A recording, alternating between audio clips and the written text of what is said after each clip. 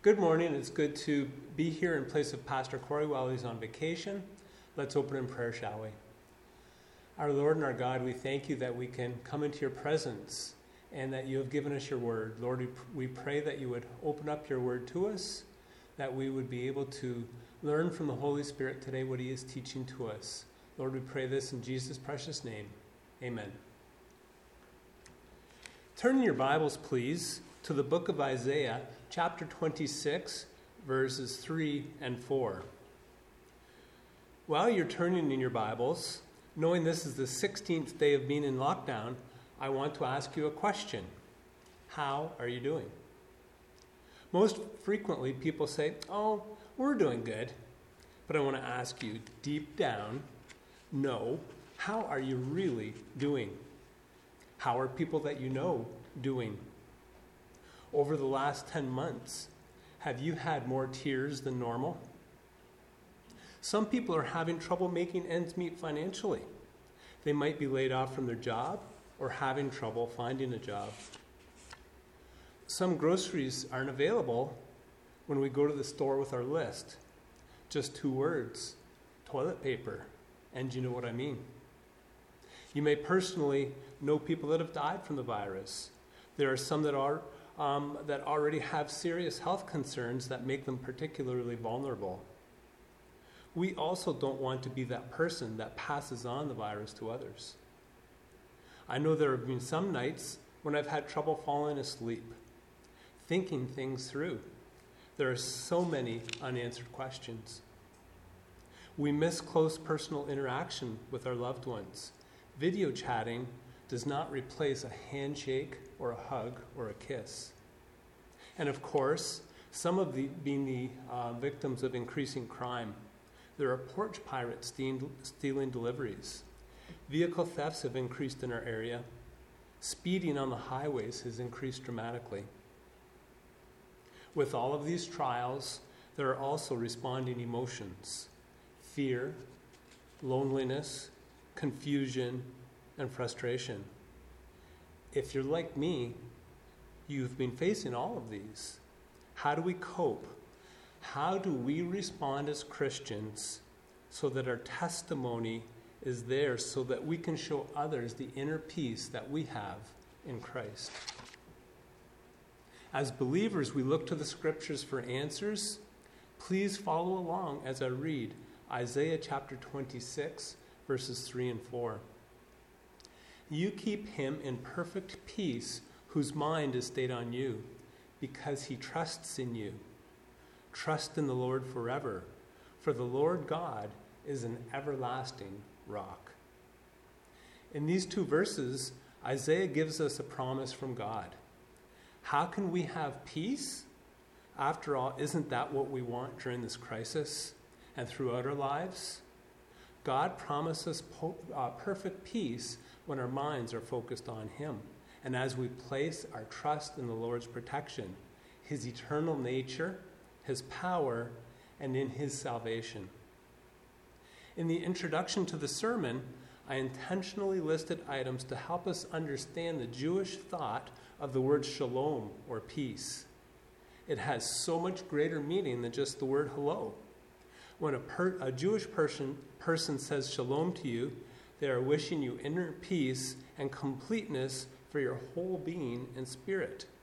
This includes wishing you your prosperity, complete rest, good health, absence of conflict, your safety, and your security.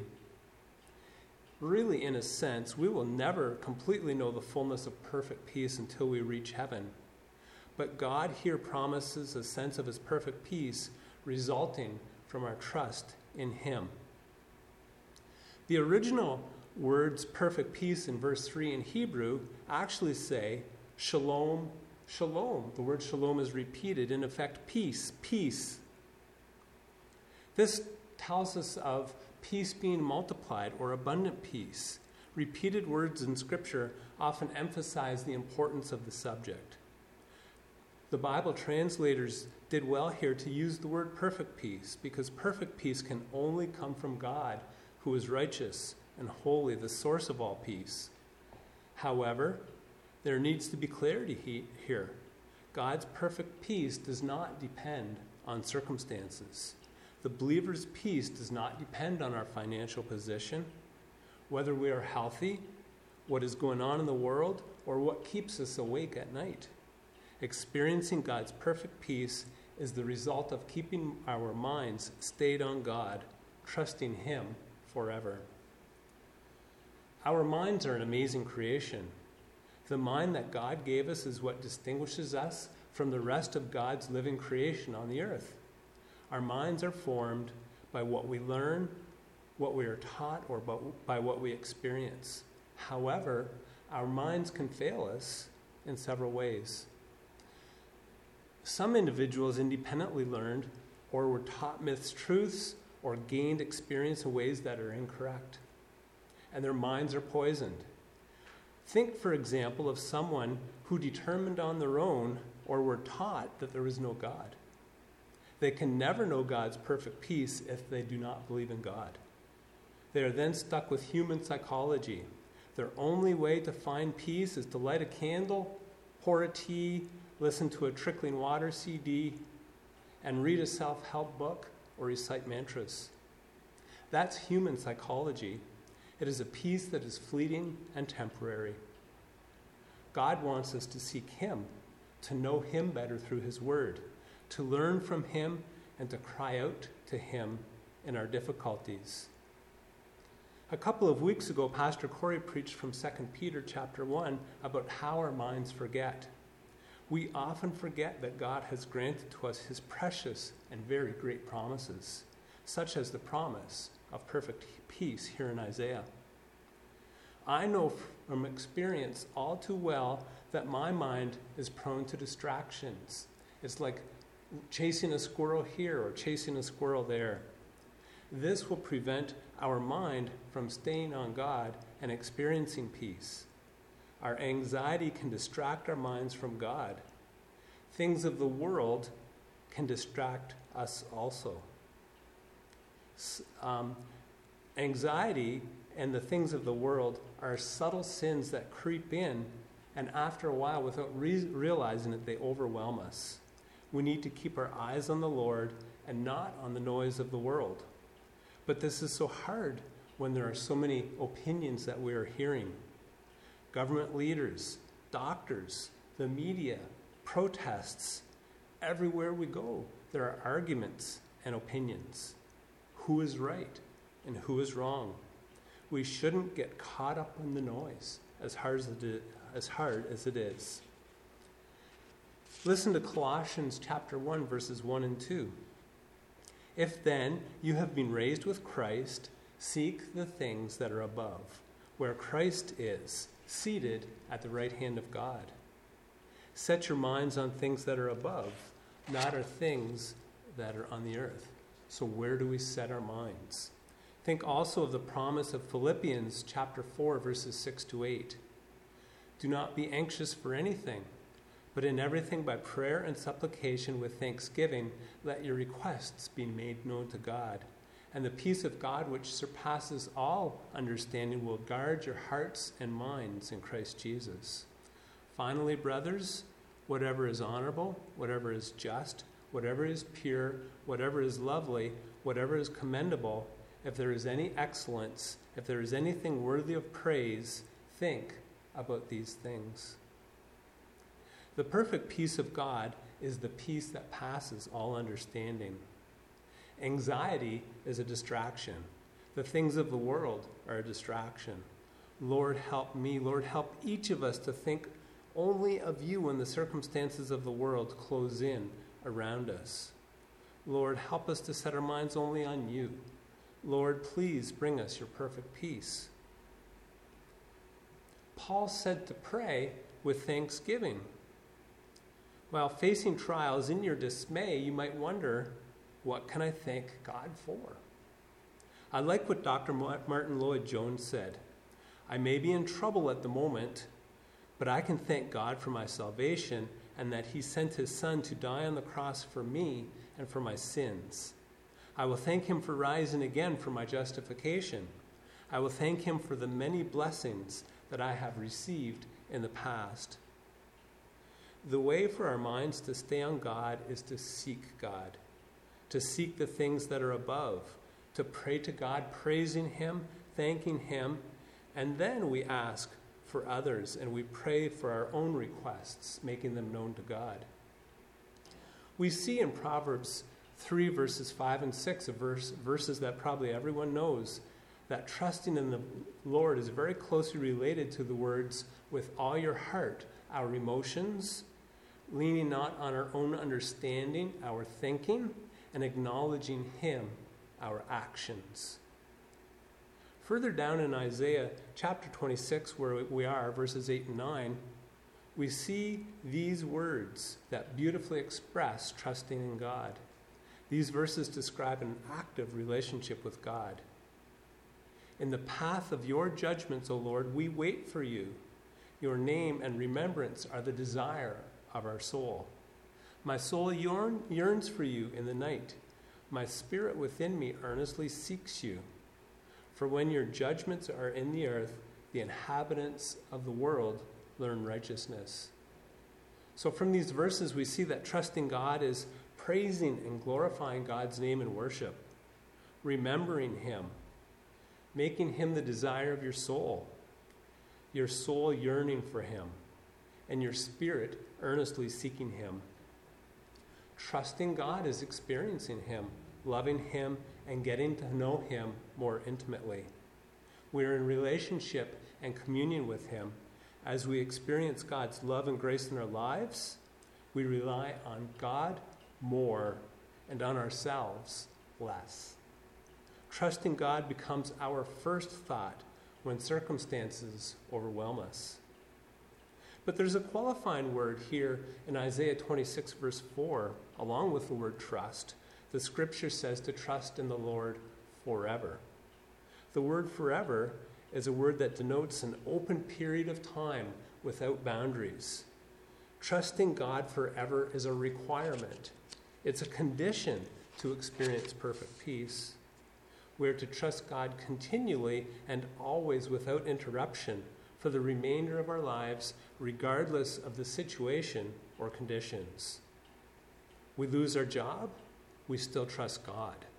We are hospitalized, we still trust God. Regardless of what happens in the future, we are still to trust God. We know from the last 10 months that trusting God continually, regardless of the circumstances, is extremely difficult. We know we should trust God. It is our desire to trust God, but we forget, and our minds are often so distracted. As a matter of fact, in our own strength, trusting God is impossible. We need the power of the Holy Spirit to focus our minds and to trust in Him forever, to not lose faith. I like what Romans 8, chapters 26 to 28 have to say. Likewise, the Spirit helps us in our weakness, for we do not know what to pray as we ought, but the Spirit Himself intercedes for us with groanings too deep for words. And He searches the hearts, and He who searches the hearts knows what is in the mind of the Spirit, because the Spirit intercedes for the saints according to the will of God. And we know that for those who love God, all things work together for good, for those who are called according to His purpose. Also, this Romans 8 is one place we go in the Bible to learn about the Holy Spirit. Another place we commonly go to is John 14. And you see verses 26 and 27. But the Helper, the Holy Spirit, whom the Father will send in my name, He will teach you all things and bring to your remembrance all that I have said to you. Peace I leave with you, my peace I give you. Not as the world gives do I give you. Let not your hearts be troubled, neither let them be afraid. Thank God to each of us for the power of the Holy Spirit. Once again, I like a quote from Martin Lloyd-Jones. You pray and make your requests known to God, and God will do something. It is not your prayer that is going to do it. It is not you who is going to do it, but God. The peace that passes all understanding, He Through it all, we'll keep your hearts and minds in Christ Jesus. Are you thankful for the Lord keeping you today, for the Lord's protection? As Isaiah 26:3 says, it is God who keeps us in perfect peace. The devil works on our minds and causes us to fear the future. He causes us to be uncertain, and we become distracted, and our minds come to conclusions that we imagine, ideas that the devil is feeding us. God can help us because he made all things. God never sleeps. He sees us at all times. He is our keeper. He keeps us from all evil. He keeps our lives, and he keeps us wherever we go. He keeps us now and forevermore. Think back in your lives of the ways that God has kept you. Thank him for the ways that God has kept you and gave you perfect peace through these circumstances. How God may have gotten you through a financial crisis. How God strengthened you when you were in poor health. How God gave you rest as you stressed about a difficult decision. How God gave you assurance during a time that you doubted your salvation. I'm going to read Psalm 121. As I do, please reflect on the verses, grasp onto these promises for you. I think the word keep here is referred to 5 or more times. Remember, Psalm 121 was a song. The people worshiped God because they trusted in his protection. Praise God for his promise to keep you. God has kept you in the past. He will keep you now and will keep you in the future. If you're feeling anxious, pray and ask God to keep you, and God gives you the grace to overcome. Hear Psalm 121. I lift my eyes to the hills. From where does my help come? My help comes from the Lord, who made heaven and earth. He will not let your foot be moved. He who keeps you will not slumber. Behold, he who keeps Israel will neither slumber nor sleep. The Lord is your keeper. The Lord is your shade on your right hand. The sun shall not strike you by day, nor the moon by night. The Lord will keep you from all evil. He will keep your life. The Lord will keep your going out and your coming in from this time forth and forevermore. Do you recognize that God will keep you forevermore? Our all-powerful God is able to do this. Isaiah 26 verse 4 says that God is an everlasting rock. God has no beginning or end. He is everlasting. This is difficult for us to grasp, to comprehend, because we're very time-oriented. And because of our concept of time, we have trouble waiting patiently on God. We want things fixed now. We want COVID over now. In fact, we're unable to fully know or understand the everlasting God, but God has revealed himself through his word in ways that our minds can understand. An everlasting God means that God was faithful and trustworthy even before Scripture was written. And we can read in the Bible how God was faithful and trustworthy in the ancient times. We know through more recent history that God has always been faithful and trustworthy, and he will be forevermore. The fact that God is eternal is an attribute that we can worship him for and draw perfect peace from. Another thought for us to consider when we read that God is an everlasting rock is that he is all-powerful and unchanging. There is nothing that God cannot do. Nothing is impossible with God.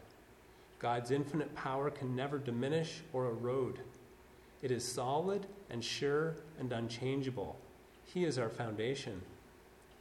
Think of our situation in this way. What the world is going through now is just a little blip on the timeline of God. God is in control, and we are not. The reformer John Calvin, in his commentary on Isaiah 26, said, "There is also, I think, an implied contrast between God's fixed thought and our wandering imaginations.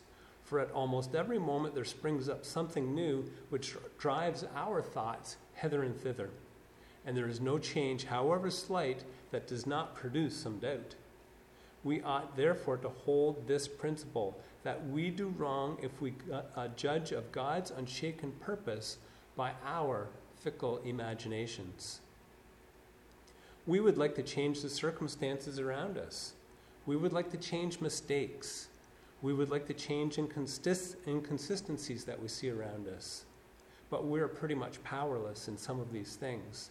There's very little that we can do except to pray, to draw close to God, and to encourage others. This reminds us also of some hymns and gospel songs that we sing about the everlasting rock. I think the one I think of the most is Rock of Ages, cleft for me, let me hide myself in thee. Another one, on Christ the solid rock I stand, all other ground is sinking sand. And another one I thought of, we have an anchor that keeps the soul steadfast and sure while the billows roll, fastened to the rock which cannot move, grounded firm and deep in the Savior's love. Rock of Ages is really another way of saying everlasting rock. These words to these hymns are talking about Jesus Christ. Jesus is the rock of ages where we hide ourselves, and Christ is the solid rock I stand. The anchor that cannot move is our Savior. In Scripture, Jesus is the everlasting rock. He's the chief cornerstone. Jesus is the stone of stumbling and rock of offense. He is the rock that his church is built on. He is the rock that the wise man builds on. In Exodus 17, we read about the people of Israel murmuring against Moses because they had no water. Hear what God told Moses to do. And the Lord said to Moses, pass on before the people, taking with you some of the elders of Israel, and take in your hand the staff with which you struck the Nile, and go. Behold, I will stand before you there on the rock at Horeb, and you shall strike the rock, and the water shall come out of it, and the people will drink. And Moses did so in the sight of the elders of Israel. Referring back to the people of Israel in the wilderness, Paul says in 1 Corinthians 10 verse 4, the people of Israel all drank from the same spiritual rock, for they drank from the spiritual rock that followed them, and the rock was Christ. From Christ the rock, waters of salvation flowed for the people of Israel. Christ, the everlasting rock. Moses struck the rock to provide salvation for the people of Israel in the wilderness.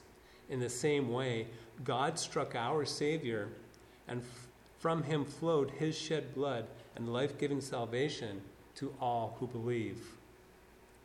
God, in his grace, offers his perfect peace to those who have placed their trust in him, their trust in Christ, the everlasting rock. If you are not a child of God, God is calling you to repent of your sin and accept the gift of forgiveness paid through the shed blood of Christ. You will receive the peace that comes with knowing that you have been forgiven and will have everlasting life. So as we go through these trials, as we go through this experience that we're going through, let's consider as we conclude God's purpose for the times that we're experiencing.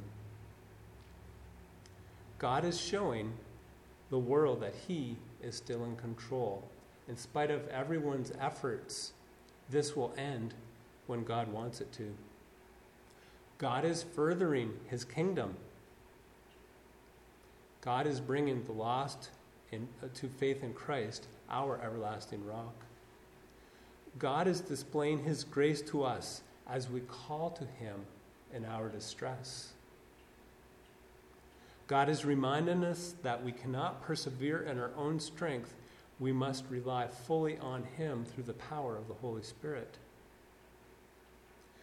God desires that we more fully comprehend that he is keeping us in his protection. It is in his strength that he's keeping us. God is strengthening believers so that our minds will be stayed on God, trusting him forever. And at times we don't realize we're going through this, but God is working in us. God is slowing us down so that we develop relationship and have communion with him. God is providing believers with an opportunity to tell others about the hope that we have in Christ. God asks us to comfort those who are in any affliction with the comfort with which we ourselves are comforted by God. God wants us to find perfect peace through him, seeking the things above, not the things of the world. God is seeking to be glorified as we praise and worship him for all that he has done for us. Let's close in prayer, shall we? Our Lord and our God, we thank you for your work through this situation that we're going through. Lord, we pray for the power of the Holy Spirit, that we would realize that you're a keeping and protecting God, that you are getting us through this time, that we need to trust in you. We need to stay our minds on you and put away the distractions of the world and the distractions of our anxiety. Lord, we pray for COVID to be over, but Lord, we also pray that your will be done and that your kingdom be furthered as you bring people into your kingdom. Lord, we pray that we would have opportunities to speak of the hope that is within us and have opportunities to comfort those who are in distress. Lord, we pray that our testimony would be good as we display our resiliency only through the Holy Spirit's work. And we pray these things in Jesus' precious name. Amen.